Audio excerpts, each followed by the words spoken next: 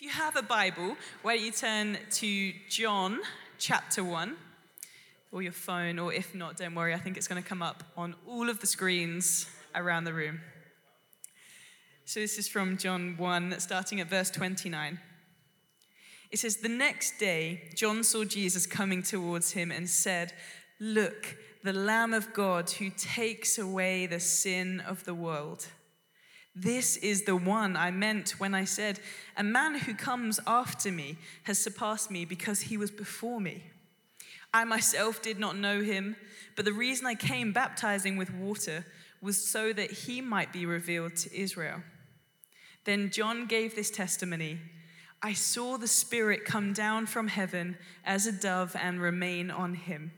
I would not have known him except that the one who sent me to baptize with water told me, the man on whom you see the Spirit come down and remain is he who will baptize with the Holy Spirit. I have seen and I testify that this is the Son of God.'" This is the word of the Lord. Do you know how amazing your salvation is?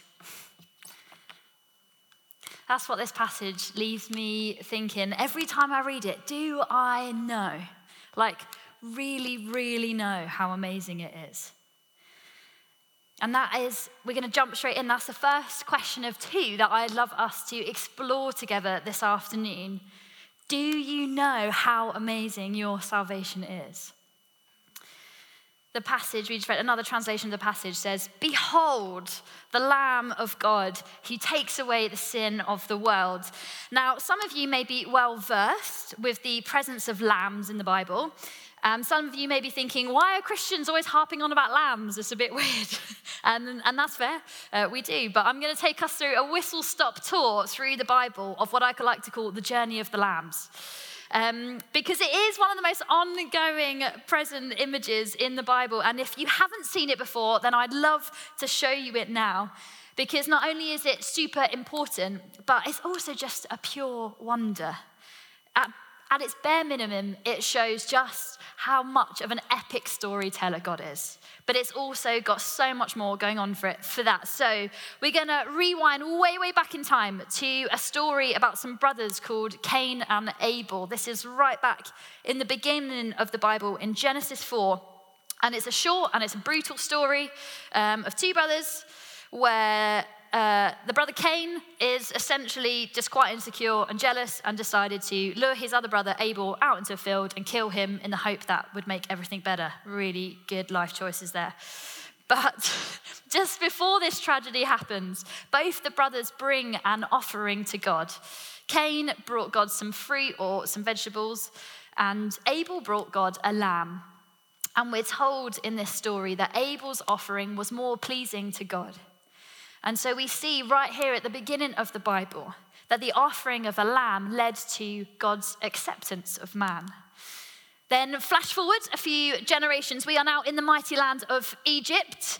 This might be a slightly more well-known story to you, particularly if you've seen the epic movie or musical, The Prince of Egypt. If you haven't, 10 out of 10 recommend. It's a corker. To bring us up to speed on what's happening here. We're in Egypt. God's people are being kept as slaves, and it's gotten really, really bad. So God sends his servant Moses into Egypt as a rescuer to God's people. And at this point in the story, Moses has been pleading with Pharaoh of Egypt to let God's people go. But Pharaoh's heart was cold. Even though God sent plague after plague after plague, Pharaoh still wouldn't budge. So, having given Pharaoh numerous chances and seeing that his heart was too cold and too hard to ever change, God sends a final plague. He plagues the Egyptians with the very thing that they did to God's people years before, the death of every firstborn. And this is where the lamb enters. So God instructed Moses to tell his people, if you want to be protected and rescued from the spirit of death that is going to sweep through the land and kill every firstborn. If you want to be rescued from that, then you need to go and sacrifice a year-old lamb that has no defect, and take a branch of hyssop and dip it in its blood and wipe it over the sides and the top of your doorframe. And then you need to cook that lamb, roast that lamb, and eat it with some herbs and bread. And this, what was then became known as the Passover meal, which is something that you might have heard before. And that was because it was the night that God passed over the households and the doorframes of those that had covered them with lamb's blood, so that this spirit of death and this destructive plague would not harm them. And God's people were then instructed to celebrate this meal every day for many years to come. And they did. And they were doing that even in Jesus' time. But we will get to that in a minute. So here we are in Egypt, and we're introduced to the Passover lamb. And that was a lamb that led God's people to freedom and to rescue.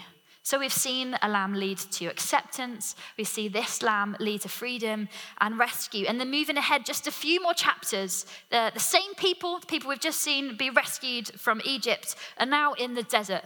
And they're trying to find a new home, a new land to live in, and a new law to live by. And so God gives them a new instruction. And he instructs them to sacrifice a lamb to him twice a day, every day. It's quite a lot of lambs. Quite a lot of effort. But he asked them to sacrifice once in the morning and once in the evening. Again, a year-old lamb without any defects.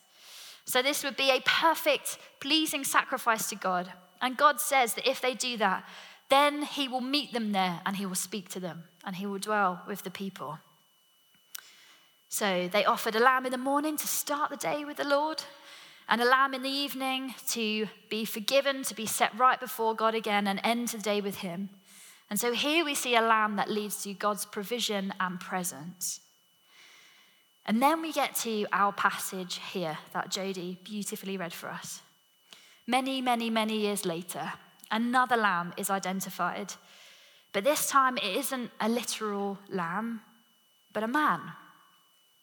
Behold, the Lamb of God who takes away the sin of the world.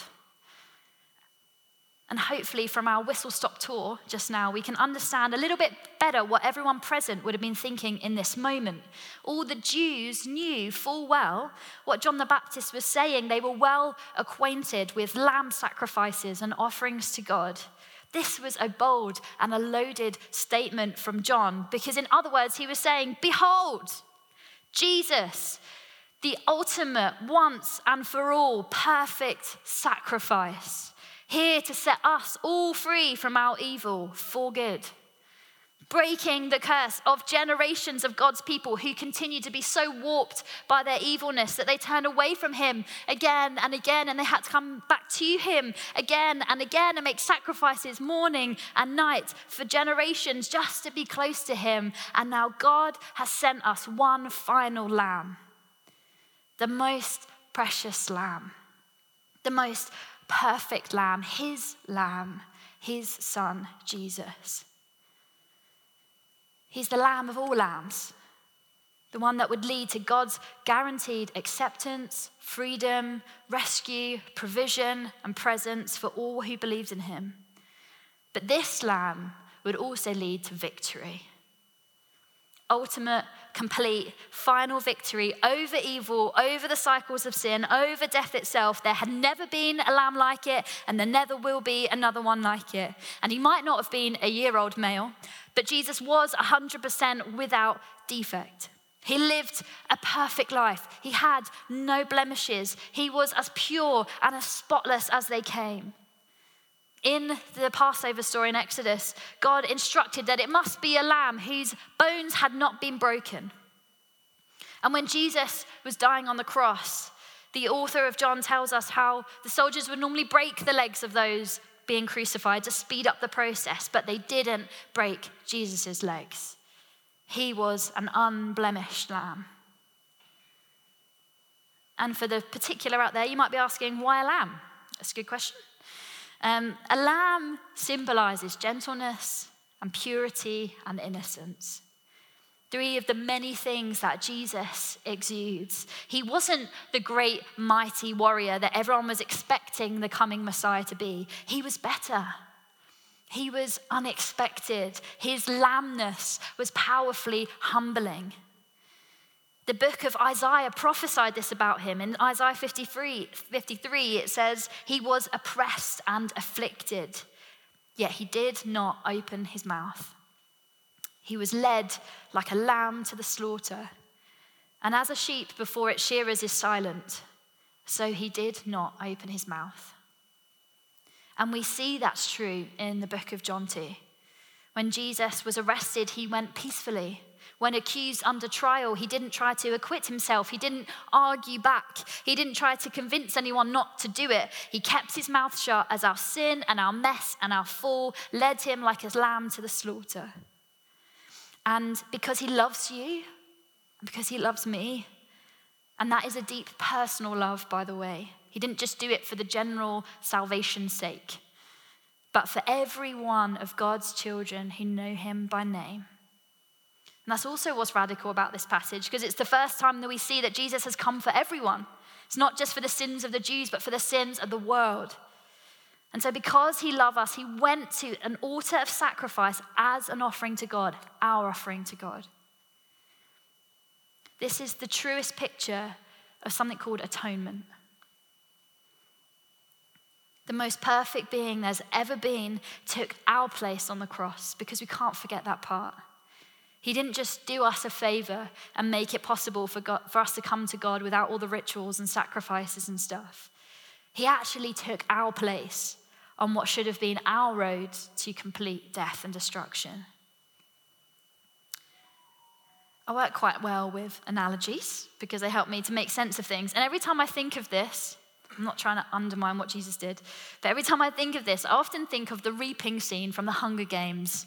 And if you're not familiar with that, The Hunger Games is like a dystopian, futuristic novel. And there's this moment in the book where all of the villagers gather in their own villages with the people around them. And they hear who is going to be nominated to go into something called the Hunger Games arena, where people have to fight for their life and only one person can come out alive.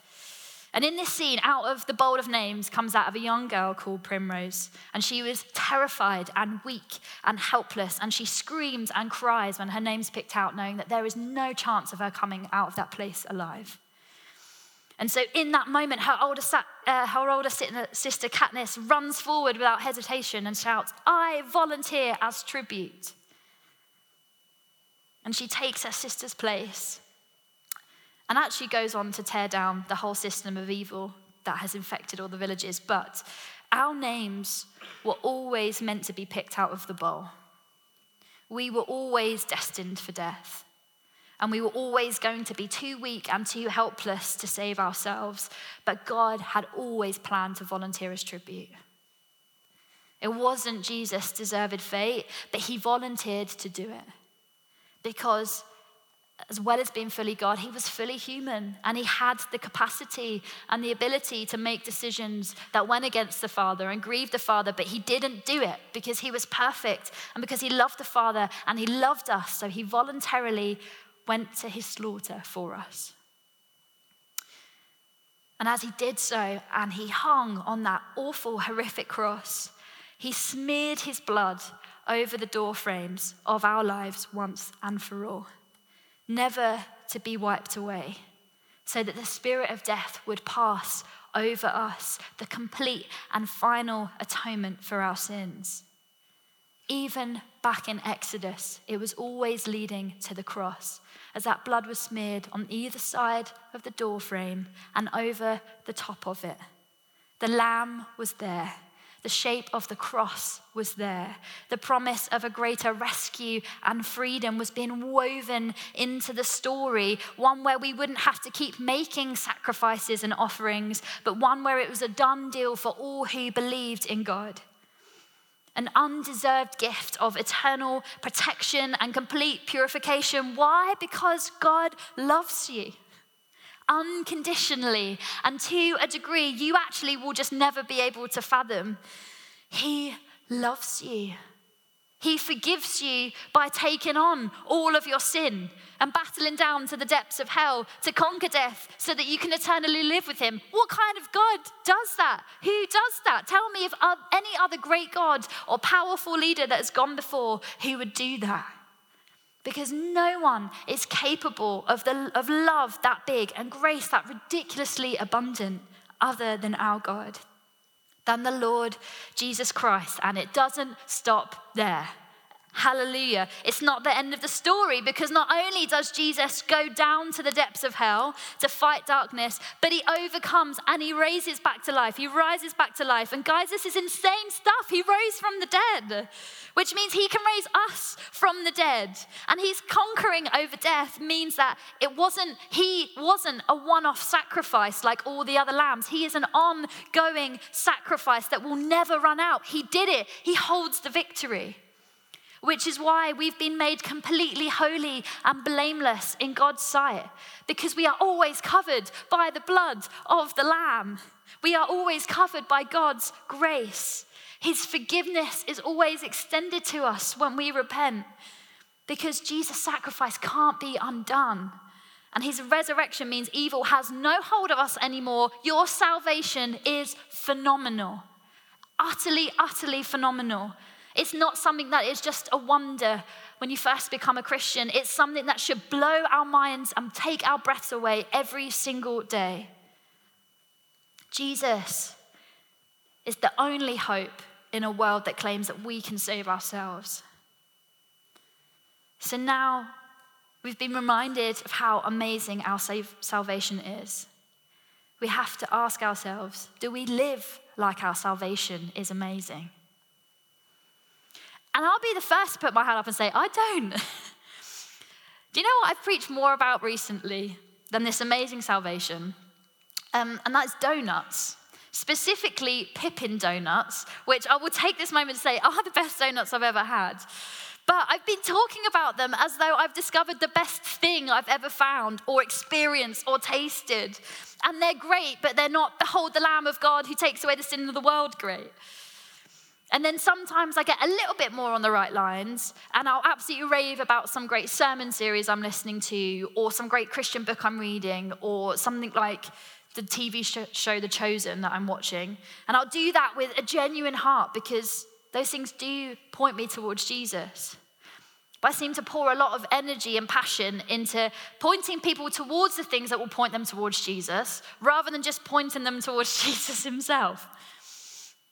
And I long for the day where I have my Christmas Day Scrooge moment. I've kind of been through the journey and had God search my heart, and my heart catches up to where I'm at now. And I'll know and have experienced God, and I'll wake up from my slumber and I'll fling wide the windows and I'll point to the little boy in the snow and say, you boy, salvation that comes from Jesus Christ is the most incredible part of my life. But I'm not even close to that sometimes. I work for a church. Do you know how easy it is for me to start conversations about Jesus? Pretty much the second question anyone will ask you after what is your name is, what do you do? And I basically have an open door to Jesus boasting within a minute of meeting people for the first time. But what I seem to be really good at is talking about how working with kids is really rewarding, but it's quite tiring sometimes. But it's really great, but it's quite tiring. How lame is that? It's lame because it's all about me. And it makes much of what I do rather than who I do it for. And that literally couldn't be more opposite of the mindset and the heart posture and the life message of John the Baptist. He's the guy saying all of this stuff in our passage from today. And it's a real joy to be speaking about him, because the last few months I've been totally fascinated with the person of John the Baptist, to the point I think I've bumped him up to second on the list of Bible greats I'm excited to meet in eternity after Jesus. Why? Because I wholeheartedly believe, other than Jesus, he is one of, if not the best example to us in the New Testament of how to live a sold out life for God. And he barely features in the Gospels. He's like Fantine in Les Mis, very dramatic, powerful starting protagonist, but dead basically before the story even begins. But he has such an impact. It's amazing. And here we have Crazy John, which is what I like to call him because he was a bit out there, living this completely unashamed life in line with God. And we've got to learn from him too. We've got to live lives that are completely surrendered and utterly devoted to glorifying Jesus. John got it. And I often feel like we still don't get it. He gave it all. He knew he could get arrested. He knew he could get killed. He knew people wouldn't like it, and he knew he would get shunned for it. Do you know what he didn't know? Who the Messiah actually was. That's what it says in there. Didn't know who he would be. Jesus was related to him, and he didn't know Jesus was the Son of God until the moment God baptized him in the Spirit and it rested on him, as it said in the passage. Jesus was his cousin, and he didn't know it, but it didn't matter to John, because John knew that God would be faithful and reveal it to him in time. So in faith, he committed his whole self to the Lord, baptizing and waiting for the Messiah to come, because he knew that had what had been asked of him, and so he did it. John the Baptist knew that the call on his life was to put his life to the side and make sure everything he did pointed towards Jesus, the long-awaited Messiah. And we're not exempt from that. John pointed to Jesus, and Jesus pointed to the Father, so our lives should point to the Holy Trinity. We should be human signposts, pointing to Jesus in everything that we do, in the way we love our neighbors, in the way we love strangers, in our workplaces, in our hobbies, in our schools and universities, even in our talents and our gifts. They should all speak of God's great grace and love and sacrifice for us. We need to walk around as people who are utterly, utterly convicted that the salvation we have in Jesus is the best part about our lives and is the best truth that we behold.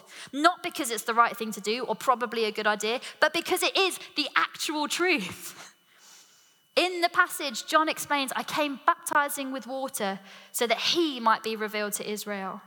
That was his complete focus. He's basically saying here, I did all that I've done so far so that the Jews might know when their Savior comes. And how did he know to do that? Verse 33, I myself didn't know him, but the one who sent me to baptize with water told me. He knew whose he was and whose voice to listen to. He didn't place greater priority on his reputation or being well-liked or being rich or being successful. He knew that the sole purpose for him being born was to be the one who went ahead of Jesus and made a way for his arrival, letting people know the Messiah is coming. And his salvation hadn't even happened yet. The lamb hadn't been sacrificed yet. And he already knew and believed that this was the most amazing part of his life. I have seen and I testify that this is God's chosen one. He got it. And I don't know about you, but I want to get it like that. I want to live a life that says, there's a man called Jesus who's coming back at some point. And so we're making a way for you to know him now, to know his great salvation now, to know his forgiveness and grace now, to know his unconditional love for you now, so that when he comes back, you're ready. So that when he comes back, you'll fall on your face and weep with joy because you've been reunited with your first love. And to do that, guys, we need to be family. We need to spur each other on, to behold the Lamb of God together. We all know life gets hard and dark and dry sometimes, and it isn't always easy to live like salvation in Jesus is the best thing ever. So we need each other. We need solid community in Christ to help open each other's eyes when we lose sight of this. We need to pray with each other and champion each other and worship together and open God's word together and be saturated in his goodness and his presence as much as we can. And we need to pray for the Holy Spirit to fill us. Because we can go through all the practical hows of how to live a sold out life for Jesus we want. But the only one that helps us out with any of those things is being people who are filled with, know, and listen to the Holy Spirit. But Jesus did give us two incredible, sacred, special, and important things that we can do to draw close to him, and that is baptism and communion. We see in this story that he baptized with the Holy Spirit, and he wants us to keep doing this. So if you haven't been baptized before, this is a great chance to be thinking about that now. We get baptized as a way of saying we die to the old life going down in the water, and we come up out of the water into the new one. And both baptism and communion connect us with this new life and remind us that the power that rose Jesus from the dead is the same power that lives in us now, that can deal with our mess and keep us close to Jesus. We can take communion and be connected to the blood of the Lamb, who is forever marked on our doorways of life. And we will take communion in a moment and take a solemn moment to remember that Jesus, given his body and his blood for us, is the most heartbreakingly beautiful sacrifice anyone ever can or ever will make for you. Jesus is the only hope in a world that claims we can save ourselves. And so, if it's okay with you, we're just going to take a moment to think about that and respond to that. I'd love you to stand with me. I'm going to pray over you before we take communion together.